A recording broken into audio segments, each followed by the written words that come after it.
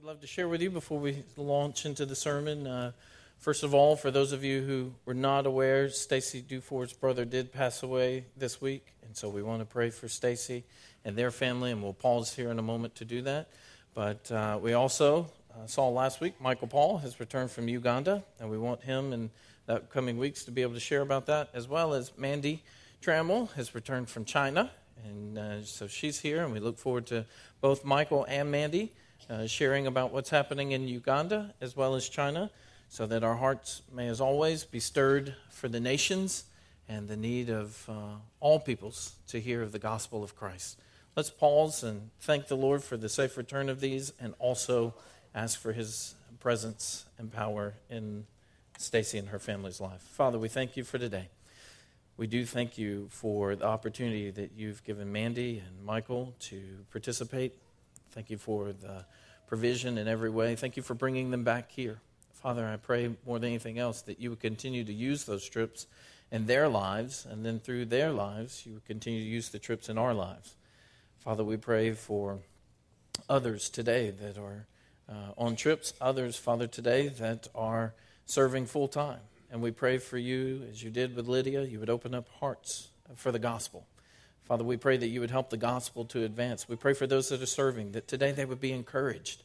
Father, today they would be strengthened. Today that they would have a heart that's full of Christ and his cross, and that this they would proclaim to those that are around them. Father, we pray for those groups that are still waiting to hear, groups that have no one working with them, no one telling them about Jesus. Father, would you send people to tell them, for without Christ they will never be reconciled to you. Father, would you give us an urgency? Would you grip our hearts with gospel urgency? And would you help us to order our lives to reflect this urgency? Father, we pray for these people groups, and as always, we pray for those who don't have Scripture in their language. Father, that you would continue to call people to linguistics and translation and immersing with people groups for the good of those groups and for your glory. Father, for Stacy Dufour and the rest of her family, we pray for your strong provision for the children and young wife that have been left behind as a result of this accident. Father, we pray for your provision for them. You are a father to the fatherless. And so, Father, would you show yourself strong to these daughters and to this widow? And Father, would you comfort in the deepest levels, and as they move forward with different feelings at different times, even anger at times, Father, you are sufficient to handle all of this. So I pray you would use even this. Father, your word says you work all things together for the good of those who love you and are called according to your purpose. Father, we pray that you would use even this for the good of this family. And we praise you, as always, for the resurrection of Christ Jesus. Father, we pray also for the family of the DOM, the Director of Missions in New Orleans, who passed away this week, and his young family that is left behind. And we pray for your strong provision for them. Father, we pray for our new Director of Mission here in our association. We pray for Dr. Tommy Middleton and for your provision in every way for the new role that he will transition into. Father, we pray that you would use him as a pastor to pastors and use him to unite the groups that are here. Father, we pray that you would use him to guide how we cooperate together very well for the good of this city and for your glory. Father, we pray now as we turn to your word, we need you to light it up. It's in your name we pray, Jesus. Amen. I would encourage parents and grandparents and aunts and uncles, the first verse you should teach these babies is 1 Corinthians 10:31. The very first verse you should teach babies, and maybe you are a babysitter. Don't waste your time just watching Disney and everything else. If you're babysitting, teach the children you're babysitting 1 Corinthians 10:31. If you just randomly see a child at the mall, go up to them and teach them 1 Corinthians 10:31. 1 Corinthians 10:31 says this, so whether you eat or drink or whatever you do, do all to the glory of God. So repeat after me. So whether you eat or drink or whatever you do all to the glory of God. 1 Corinthians 10:31. I apologize, I didn't put it to song. I did not. I have a knack of putting, I have a habit of putting Scripture to song because it helps me memorize it and it helps our children memorize it. And I've actually done that to the Great Commandment. I was going to share it with you, but I won't. I'll pause on that today. Michelle saying, do it. We want, around our table the other day, we studied this verse with Arabella and with Adelaide and Adoniram. And so that whether you eat or drink or whatever you do all to the glory of God. From the earliest days, we want to orient our children to what really matters. We want to orient them to God's purposes and to God's glory. So that whether they're cleaning up their room, whether they're doing dishes, whether they're doing homework, whether they're on a mission trip, they would do it all for the glory of God, right? Otherwise, they just become menial tasks and things become separated. Nothing should be separated. Just because you don't work on this campus, whatever you do at your job should be for the glory of God wherever it is. Doesn't matter if it's a refinery, a pharmacy, a school. It should all be for the glory of God. And so friends, grandparents, aunts, uncles, moms, dads, and random person who sometimes comes and eats a snack in our house, I want to beg you, live this for these children we've dedicated today. Live this for these children. May it be evident that I get the oil changed for the glory of God. May it be evident that I do yard work for the glory of God. May it be evident that I care about my neighbor for the glory of God and her good. So we want to make sure that if we're teaching 1 Corinthians 10:31. Whether you eat or drink or whatever you do all to the glory of God. Now, as we teach, how many of you would say, I sometimes don't learn things the first go-round? Anyone? Anyone would say that? How many of you parents have already had to teach something at least twice? How many of you had to teach it thrice? How many times? Thrice. I don't know if that's how it says or not. I just wanted to roll on to it on purpose. So, you found sometimes we have to teach things. And not just because our children are bad, but at different maturity levels. I did not start Arabella with the word propitiation. That was not the first thing as I snuggled her in one night and said, Christ is your propitiation. Night-night, baby. I don't start there, right? We just begin with Christ, who he is and what he's done. And we mature to understand. And so we want to, at different times, repeat. And so, yes, we've already seen repetition. The one thing that we are going to get to in a moment that we repeat over and over and over, the gospel, both inside and outside the church. We have to hear it. We have to be reminded that Christ is our righteousness. Otherwise, we're going to walk out of here and try to earn it. Otherwise, there's a world that is trying to live without it. And so we're going to need to repeat.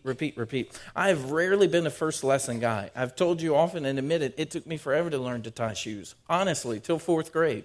I could bunny tie them, one ear, another ear, and do them together. And I was awesome with Velcro. But in 4th grade is when I finally nailed it.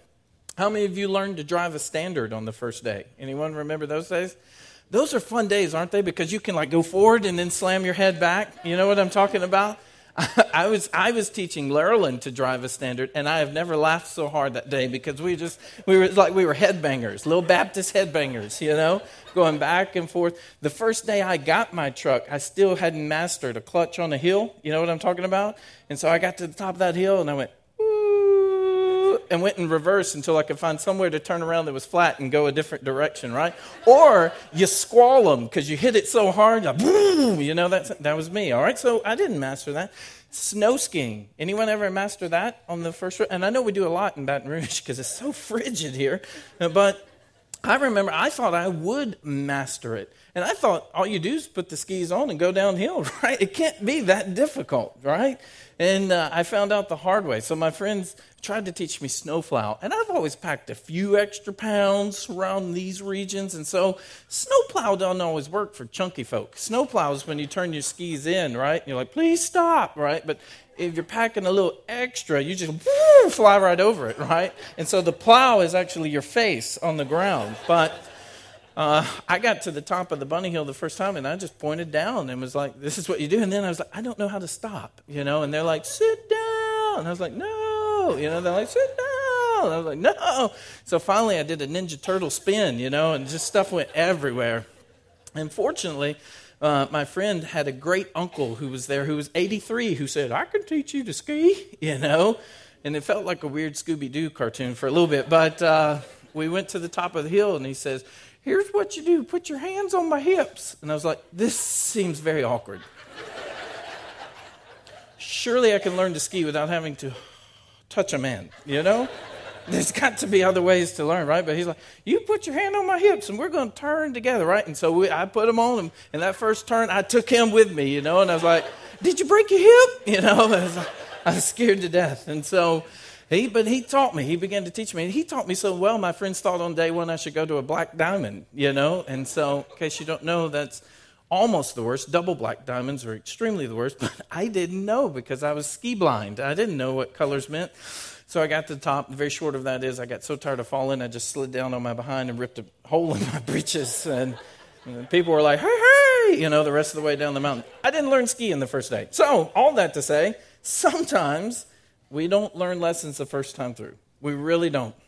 I want you to hold your place in Colossians. We're obviously going to be there. And I want you to turn to 2 Peter chapter 1. The good news is we are not the only slow learners. We are not the only ones that have needed repetition. Peter and Paul both will emphasize things over and over and over. And in 2 Peter chapter 1, this is Peter as he's late in life. And the last letter that is recorded from him for us. And he has some things that he wants to communicate. And so in 2 Peter chapter 1, verse 12, here's what it says. Therefore, I intend always to remind you of these qualities, though you know them and are established in the truth that you have.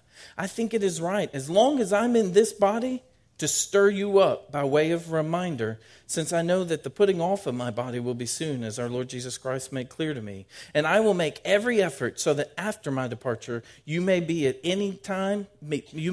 at any time to recall these things. Parents, grandparents, what a great life mission.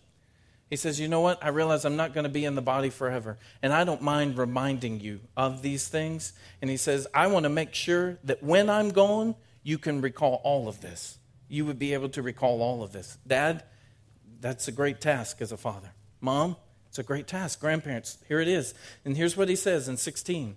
For we did not follow cleverly devised myths when we made known to you the power and coming of our Lord Jesus Christ. We were eyewitnesses of his majesty. For when he received honor and glory from God the Father, and the voice was borne to him by the majestic glory, this is my beloved Son, with whom I'm well pleased. We ourselves heard this very voice, born from heaven, for we were with him on the holy mountain. And we have something more sure, the prophetic word, to which you will do well to pay attention, as to a lamp shining in a dark place, until the day dawns and the morning star rises in your hearts.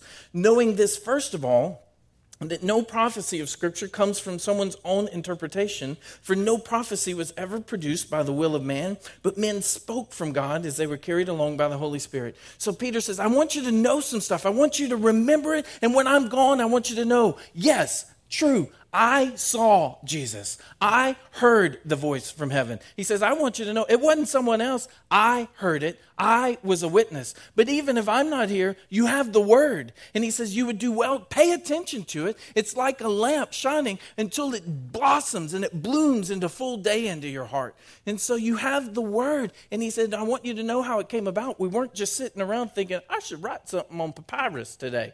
It's not how it came about. We were carried along by the Holy Spirit. No one just wrote this on their own. This is a word from the Lord for you so that you can know the truth. And he says, I don't ever grow tired of telling you this, being solid on who Jesus was and the word about him. Now let's turn back to Colossians in our passage today. In Colossians chapter 1, this is what Paul is doing. Paul is writing to the church at Colossae. Who's writing this?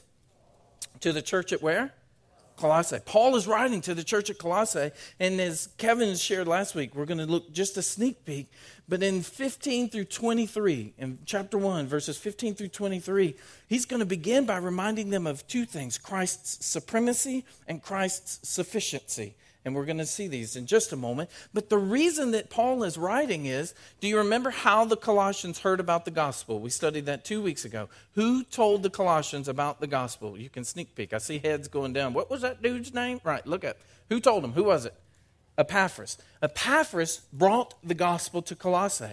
But after Epaphras brought the gospel, some other folks came in. And as you see in chapter 2, verse 8, and chapter 2, verse 18, there's some other folks that are trying to take what was shared and then say, well, let me give you some philosophical things. Let me give you some human arguments. Let me deny the deity of Jesus. You may have heard this about Jesus, but Jesus was really just a man. He's also going to go in to say in 18, some people are trying to get them to worship angels and even enter into extreme asceticism, so to do severe things for their body in hopes that this would earn righteousness. And so Paul says, I'm writing to you so you won't be led away from that junk. I want to give you the truth about Jesus. Paul is not proving Jesus. He is proclaiming Jesus at this point. And he says, I want to tell you who he is and what he's done. And you rest in this. You rest in who Jesus is and what he's accomplished. And don't be pulled away. And so this is the beginning. And so Paul never tires of repeating the gospel.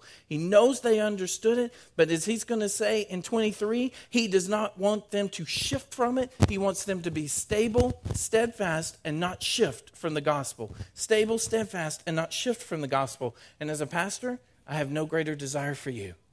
As a parent, I have no greater desire for my children, that they would be stable, steadfast, and not shifting from the gospel, but they would be founded in it, they would continue in it, and they would hope in it all the days of their life. Let's stand together and read verses 15 through 23 this morning, and then ask the Lord to hold the Son, that we may be able to get it all in. Beginning in 15, this is about Jesus.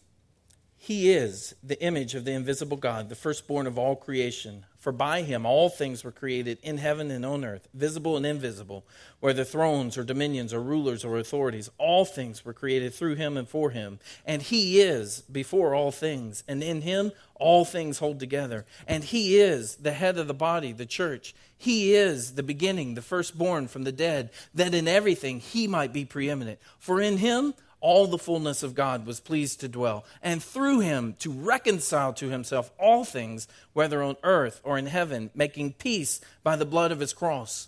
And you, watch this, church, you who once were alienated and hostile in mind, doing evil deeds, he has now reconciled in his body of flesh by his death, in order to present you holy, blameless, above reproach before him. If indeed you continue in the faith, stable and steadfast, not shifting from the hope of the gospel that you heard, which has been proclaimed in all creation under heaven, and of which I, Paul, became a minister. Father, we are grateful for the gospel. Our only hope is the gospel. We have no righteousness but what Christ accomplished on the cross. His death, his blood, is our only hope for reconciliation with you. Father, your word says here, we were alienated, cut off. We were hostile in mind, not neutral toward you, hostile toward you, and we were doing evil deeds. And yet in it, it says, you reconciled us. God, thank you for this word. I pray that we would be those who continue in the hope of the gospel. We are steadfast. We are stable. We are not shifting from it. But Father, it's evident we are those who have been changed. We are those who've been reconciled to you. Father, these babies that we've dedicated, their greatest hope is the gospel. So their greatest need is a mom and dad who live, breathe, pray, sing, embrace the gospel. Their greatest need is a faith community that never gets past the gospel but goes deeper and deeper into the gospel. So, Father, I pray for Crosspoint that it would be a faith community in which these children grow up hearing the gospel, what Christ has accomplished, that their only hope for sanctification is Christ. So, Father, I pray now that your Spirit would light this text up, that we may understand it, that we may be changed. Father, I pray that you would bring dead hearts to life. You would encourage discouraged hearts. And, Father, you would convince us of the gospel, and you would produce gratefulness in our hearts. For by his blood and by his body, our reconciliation has been obtained. It's in his name we pray, Jesus. Amen. I want you to look again at this passage quickly this morning. And the opening part is who Jesus is. And as I emphasized over and over and over, he is, as Paul is proclaiming who Jesus is. I know that Kevin walked you through this. I'll apparently hold this so it doesn't make that noise and bother me the whole time. I know that Kevin walked you guys through 15 through 20, and so I am not going to rehash all that he did. I just want to point out two things, Christ's supremacy and Christ's sufficiency. So repeat after me, Christ's supremacy, Christ's sufficiency. Good. In 15 through 18, we see Christ's supremacy. And what does that mean? It means he is over all of these. And it is his supremacy in creation. And it opens and it tells us that all things are created by him. All things are created through him. And all things are created for him. So the world mistakenly believes that Jesus is just king over a little bunch of people who believe in Easter. But friends, Jesus is king of the universe. Jesus is king over everything. This is what it means for his supremacy. There is not a single thing in creation that he didn't create. There's not a single thing in creation that was not created for him. So it is all for his glory. The internet, it's for his. The art, it's for his. Politics, it's for his glory. Christ is king over all things, which means if there's some area that is not reflective of his kingship, you are in error, friend, not him. He is the king. And so Paul just begins. He's not trying to prove it. He's just trying to tell you who it is, what it is. This is the truth. Jesus is king over all things. Jesus was not created. Jesus created all things. The word there, prototokos, has to do with his pre-existence, that he's always been. That's why we see here, image of the invisible God, the firstborn over all creation. Not only is he supreme in creation, his supremacy is in the church, the new creation. It says in 18, he is the head of the body, the church. He is the beginning, the firstborn from the dead, that in everything he might be preeminent.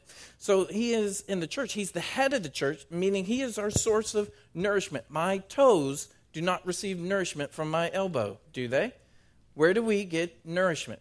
Well, an IV, right? No, I'm just kidding. No, our normal way is through our mouth, right? Jesus is the head. And in multiple ways, the rest of the body receives nourishment via the head. They receive vision via the head. All that we do via the head. Jesus is the head. He is the leader of the church and the source of its nourishment. Not only is he the head, he is the hope of the church. That's what it says. He is the beginning, the firstborn from the dead. That's emphasizing his resurrection. And so he is the hope of the church. If Jesus did not truly rise from the dead, then as Paul says, we're all to be pitied. But he goes on to say, in fact, Christ was resurrected. And so, friends, because he was resurrected, he is the hope of the church. So Christ's supremacy in creation and in the church. And if you have a local church in which Christ's supremacy is not evident, you don't need to stay at that local church, do you, friends? Christ should be the head of his church in every local expression. And it should be evident we're following Christ. We're following Christ. It should be evident. Not only Christ's supremacy, but now look quickly at Christ's sufficiency. In his person, God with us. Verse 19, for in him all the fullness of God was pleased to dwell. So when he came, he comes in the flesh. Emmanuel, it's God with us. And he's letting you know, Jesus isn't some dude who just showed up. Jesus is God. That's the point of the passage. But the very fact that God would even come and dwell among us is amazing. But that's not most amazing. What's most amazing is next in verse 20, that through him to reconcile to himself all things, whether on earth or in heaven, making peace by the blood of his cross. So the most amazing is not God with us. The most amazing is God for us. This should cause us to be speechless this morning. That God would be with us. And if you don't have a good grasp on that, it's probably because you don't have a good grasp on verse 21 and what you were. And we're going to see that. Our breath should always be stolen. As we look at this table, and when I was a little kid, I used to be so scared on Sunday mornings when we'd come in and the table would be set up. I was worried it was a body underneath. You remember those days? Anyone? I was like, this is weird. I am scared, right? And so I would always be like, what is it? And of course, we're going to, in a moment, observe the Lord's ordinance. We're going to have crackers and we're going to have juice, and they're just substitutes, and I would submit poor substitutes, and a little bitty cracker and juice, but what they proclaim is so much greater. And every time we see this table, our breath should be taken away. God for us. How do you know he's for you? He gave his son in your place. He gave his son's blood in your place. He gave his son's life in your place, and you were the one that offended him. And so our breath should be amazed, not just God with us, but God for us. And friends, Christ is sufficient. Christ is sufficient. He is sufficient in being with us, and he is sufficient in what he's accomplished. And the big word that we're going to study today is reconciliation. What's the big word for today? All right, what's the big word for today? All right, so I know Anna Slayton. Anna has to do a word for the day. What did you learn in the service? And Arabella, these are words. When someone asks you today, what did you learn today? Reconciliation. That's what you want to tell them. And we're going to talk about that because our adult friends need to be reminded of this as well. So he begins with who Jesus is. He now moves to what Jesus has done. And what has Jesus done? Reconciled. Look at what he says in 20. He says, through him to reconcile. Verse 22, he has now reconciled. Remember what we learned earlier in the service?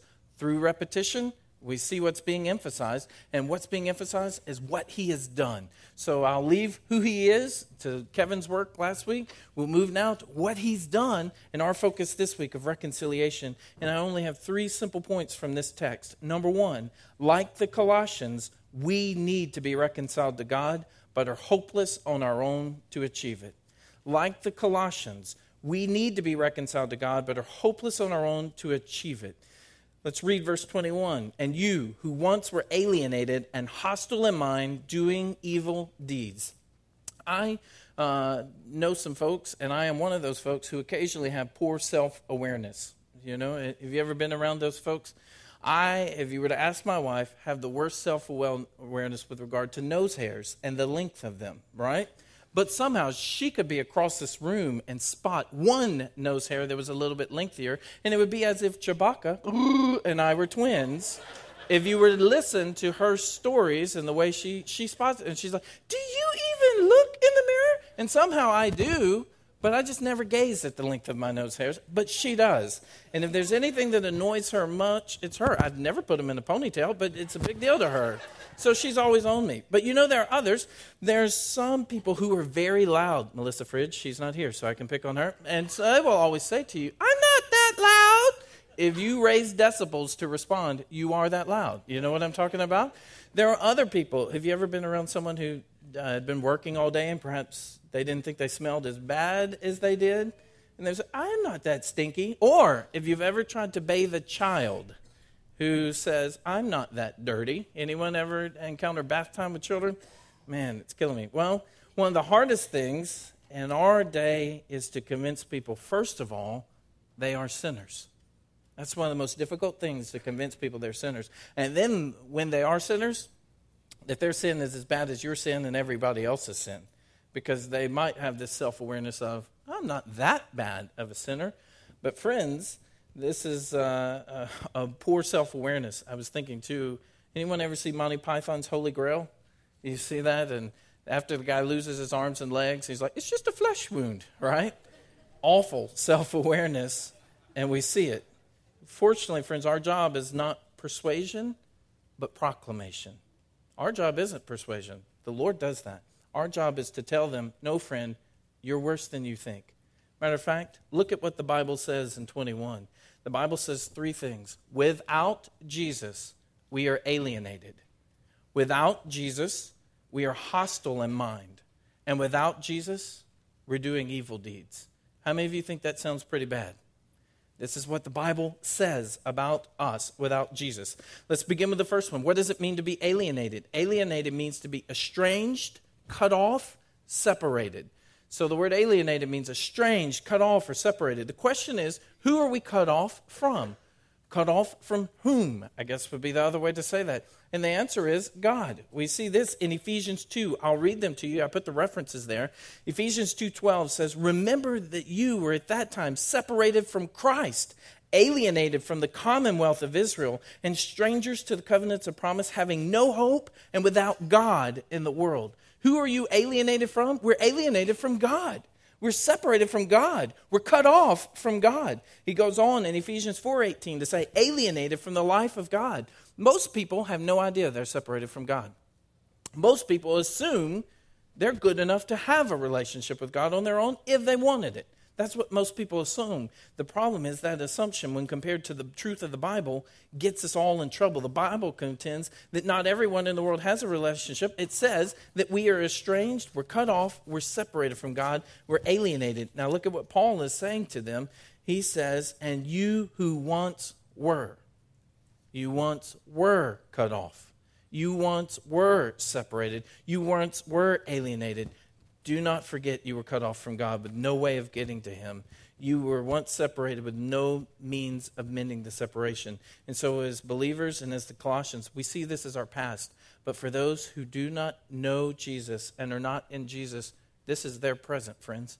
Why do we go and tell the nations about Jesus? Because the nations are still separated from God. They are still cut off from God. They are still estranged from God. Which leads us to the next question. Why are we alienated from God? Why are we separated? And I'm really glad you asked that question. I love preaching to smart people. Here's why. He says this. We're hostile in mind. So we're alienated from God because we're hostile in mind. The word hostile implies hateful. Well, who are we hateful in mind to? We're hateful in mind to God. That's what the Scripture tells us. So I want you to grasp something right here. To be hostile doesn't just mean we're apathetic. To be hostile means we're antagonistic. And so let me give you an example from nature. I don't like cats. They make my eyes water. But if you have a cat and it's purring, up against your leg, rubbing. How many of you have ever seen one of these things, right? Meow. You've ever seen one of these? Would you say that cat is hostile? No, technically I would, but not in this illustration. A purring cat is not very hostile, right? But what if you have a pit bull and it's snarling and it's lunging at you? Which one would you say is more hostile? The cat or the pit bull? Obviously the pit bull. And this is what Scripture says. Friend, you may think you're a purring cat outside of Christ to God, but the Bible says you're a pit bull snarling and attacking him. The Bible says you're an enemy of God and you're born that way. So why are we cut off from him? Because we're not just apathetic to God, we're antagonistic to God. We will not let him rule us. We will do what we want. We will think what we want to think, and that's how we are cut off and separated from him. And as the Bible will say, our minds are darkened, futile, blinded, ignorant, captive, and it says you're born that way. Ephesians 2:3 says, by nature, we are objects of wrath. So how did we get here? Adam and Eve chose disobedience, and it's infected the rest of us from the moment we were born. So every baby that we dedicated this morning, every baby is born hostile to God. Every one of these cute little suckers, every one of them hostile to God, and so are the parents and grandparents and all those. It's how we were born. The question is, do we stay there? While we are there, here's what the Bible says. We're doing evil deeds. That's the rest of 21. So when our minds are captive to evil, well, this is what our bodies are going to do. What we think determines what we do. Now, let me ask you, is it shocking that if you have a Mountain Dew can, that Mountain Dew would pour out of that can? It's shocking. Is that shocking? It's not very shocking, is it? Right? No, because Mountain Dew is supposed to come out of a Mountain Dew can. In the same way, we should not be shocked that it says, when you're hostile to God, you do evil. When you're hostile to God, you do evil. Why? From evil comes evil. That's what pours out. Or otherwise, Jesus is a very poor theologian. But he told you, from the good tree comes good fruit, from the bad tree comes bad fruit. And it's not rocket science. It's spiritual. Here's what happens. If you're cut off from him and you're hostile toward him, you're going to do evil. Lucas has said this, evil deeds are the inevitable result of an evil heart and persist in every human culture and reappear in every new generation, presenting man in society with his most intractable problems. So friends, it doesn't matter where you're born on the globe or when you're born on the globe. This is how we are all born on the globe. Every generation, every place, we are born hostile, doing evil, and as a result, we are alienated. We are cut off from God. So let me give you a summary. What Paul reminds the Colossians, you were once cut off from God because you were born hating him and demonstrated that hatred in your actions. You had an evil mind that led to evil actions, and there's nothing you can do to change this. You can't change your heart, your mind, or your relationship with God. How many of you would say this sounds spiritually ugly? I thought about, we used to do when I go to high school basketball games, cheerleaders would do that when someone was shooting a free throw. The little cheer of, hey, you on the line, you ain't cute, you ain't fine, you ugly, yeah, you ugly. We teach that in Sunday school sometimes. UGLY, you ain't got no alibi, you ugly, yeah, you ugly. And so we would join them because it was fun. And this is the cheer they would do is guys would shoot a free throw. Please don't miss what Paul is saying in this verse. We are spiritually very, very ugly. We are spiritually worse than you think. It's not sweet. We're not good. We're hostile toward God. We're evil. We're separated. Now, like the Colossians, big point number 2, our one means of reconciliation with God is Jesus' work on the cross. So at our worst point, cut off, hating God, doing evil, look at what is said next in Colossians. It says this, verse 22, he has now reconciled. So when you were alienated, hostile mind, doing evil deeds, he has now reconciled. Who has done this? God has. God has reconciled. Let's Continue to learn. What does this mean? The word is katalasso. Can you say that? Katalasso. Let's say it again. Katalasso. Good. Say it again. The word katalasso means to change or exchange. And the word where you see reconciled, it means to change or exchange. And so God changes us, all right? Or he exchanges us. But the beauty of this passage is Paul writes apokatalasso. So what does Paul write? Apokatalasso. And it means to change thoroughly or completely. So Paul doesn't just write and talk about change. He talks about complete change, thorough change that is brought about. And change is a relationship word. We are reconciled to God. And often, how many of you may have engaged in a fight, and at one point you went one way and the person you were arguing with went the other way? Anyone ever happen? It's never happened in our home, but if it does, I'll tell you about it. Most of the time, this is how arguments happen. You go one way, they go another. This is not what Paul is teaching here. If Paul were teaching that, the word would be dialasso, because it means mutual grievances. It is not mutual, friends. It is katalasso. We are the party that went away from God. Now, here's the beauty. God comes and gets us. This is incredible. God is the one who is offended, and yet he comes to get us. God is not reconciled to us. The enmity is ours alone. It is we who need to be reconciled to God, not God to us. And so propitiation, the big word I told you, is what makes reconciliation possible. What is propitiation? Jesus taking God's wrath. Propitiation makes reconciliation possible. And we'll see that here. It says that he has now reconciled. Jesus has done this. We are not reconciled by what we do, but only by what Christ has done. Parents, this is so important. Because if you grasp this, then you won't keep trying to earn righteousness by memorizing Bible verses. You won't keep trying to earn righteousness by going on mission trips. You won't teach your children to earn righteousness by giving. You will teach your children there is no righteousness earned. It is all imputed to us from Christ. And it is important that you grasp this, because then you will sing only to Christ.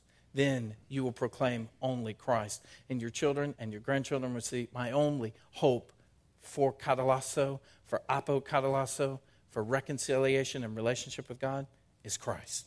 Christ and Christ alone. How did God do this? He answers it very simply. In verse 20, he says this, making peace by the blood of his cross. And he says in verse 21, he is now reconciled in his body of flesh by his death. So very simply, how is it that we are changed? Christ's blood and Christ's death on the cross, or what we call substitution. Without the shedding of blood, Scripture says, there's no remission of sins. The question is, why does blood have to be shed? And the answer is because it's the life source. And so the reason that one life is spared is because another life is given. The reason one person avoids death is because another receives death. And so in Christ, the only means of reconciliation is what we call substitutionary atonement. Substitutionary, because he took our place. Atonement, because he paid our debt. Substitutionary atonement. He mends this. Christ is given full credit for our sin. We're given full credit for his righteousness. So God, the offended party, the one we're cut off from because we're evil, we're hostile, he is the one who chooses to be in right relationship with us, and in choosing so, pays the price for that.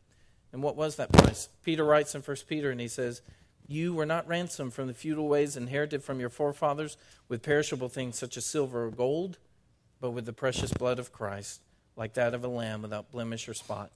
Friends, the greatest wonder is not that we would choose Christ. The greatest wonder is that Christ would choose us. He paid the price for you to be reconciled. Why? He tells you why in 22. You see that? Why did he reconcile you in his body of flesh by his death? In order to, you should circle those words, in order to present you holy and blameless and above reproach before him. To present you holy and blameless. The phrase there, to present, I'll tell you what, sorry.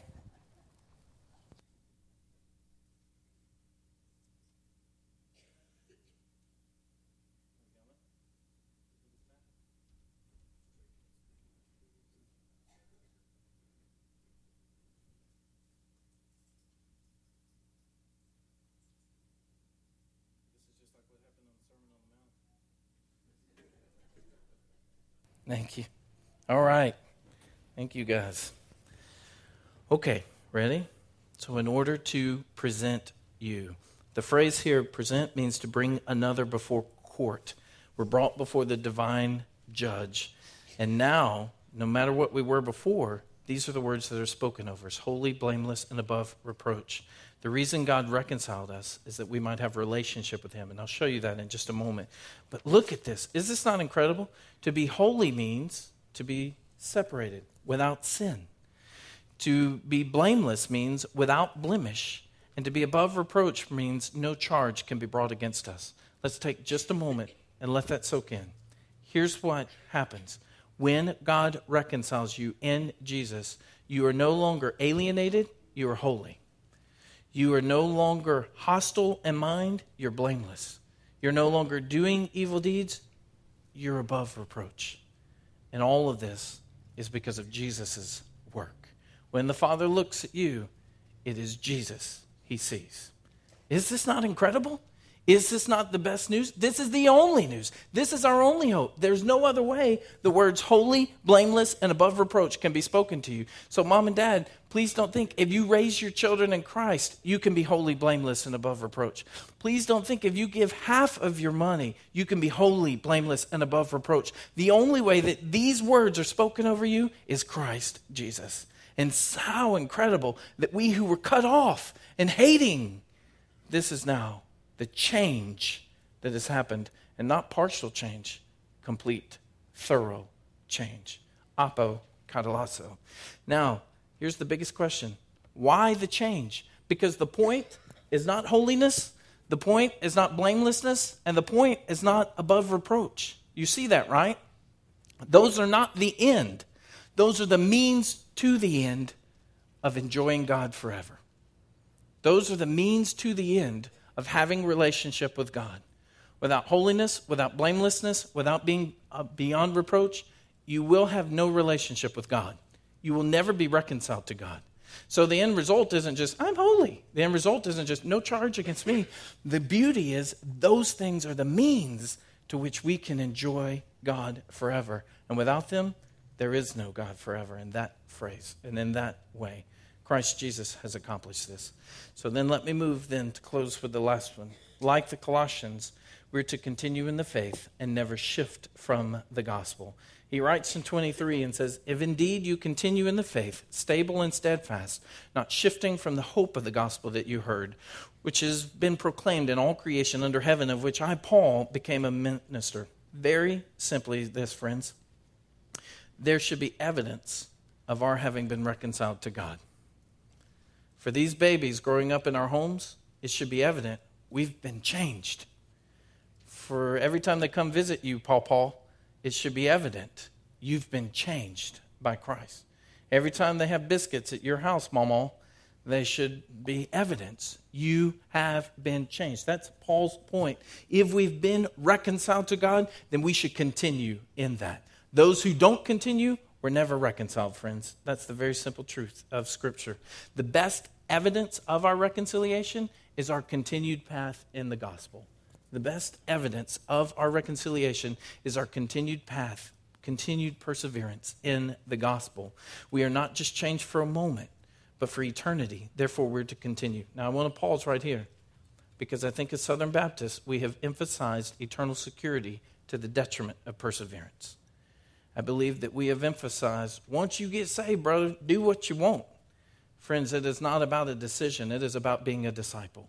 If you pray a prayer and then go on and do what you want, you are not saved, friends. Because when you are reconciled to God, you now do what He wants. And anything less of that is not reconciliation. So it is not. Don't be fooled by a moment.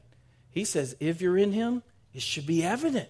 You're continuing in it. You're not shifting from it. You're stable in it. You're steadfast in it. The gospel is flowing out of you. We don't want to see people make decisions. We want to make disciples and people who are reconciled, not saved to do whatever I want.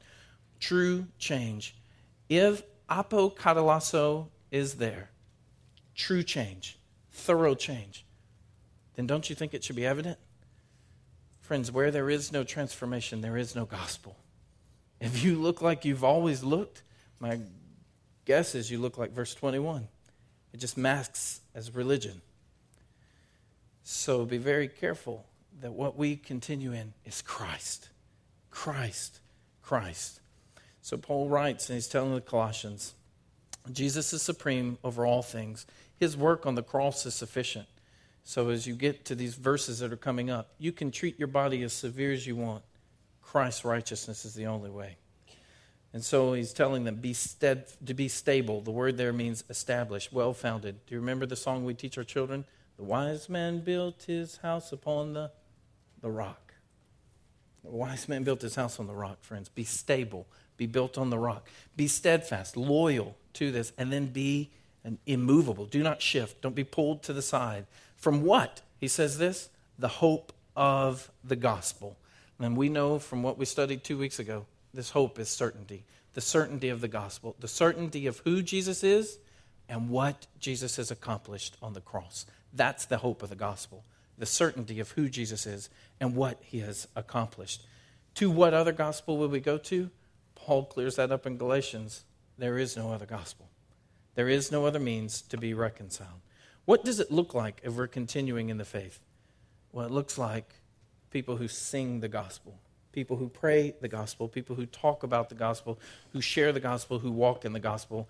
This is the gospel that he says here that the Colossians heard. This is the gospel that's proclaimed in all creation. You can see that in Acts 2. And this is the gospel of which Paul became a minister. Turn to 2 Corinthians 5, and we're going to transition. I'll ask our deacons to come. We're going to celebrate the Lord's Supper today. And I know that'll take a few moments. Hopefully our lunch plans will hold. As our deacons come, I want to read 2 Corinthians 5, beginning in verse 17 for us as we think about reconciliation.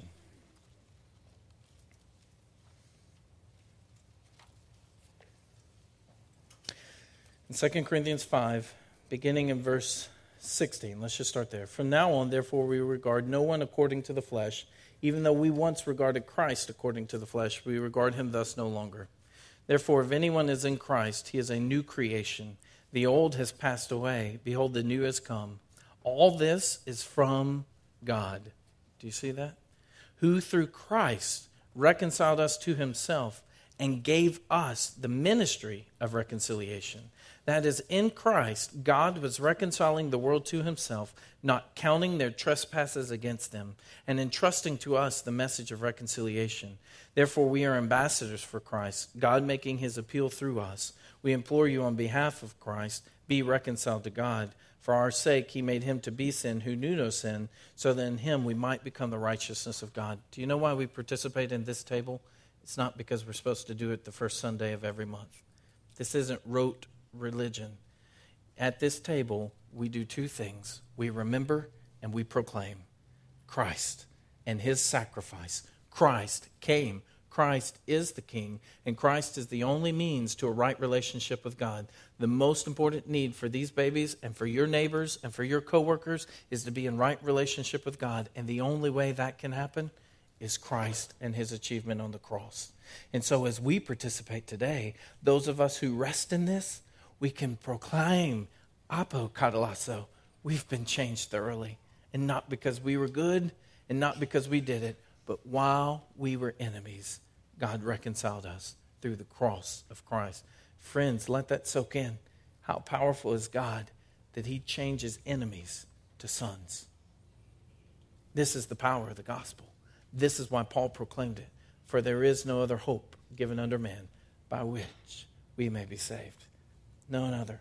So I want us to move to a time that we pause and we proclaim this and we thank God. And in doing so, I just want to ask you, have you been reconciled?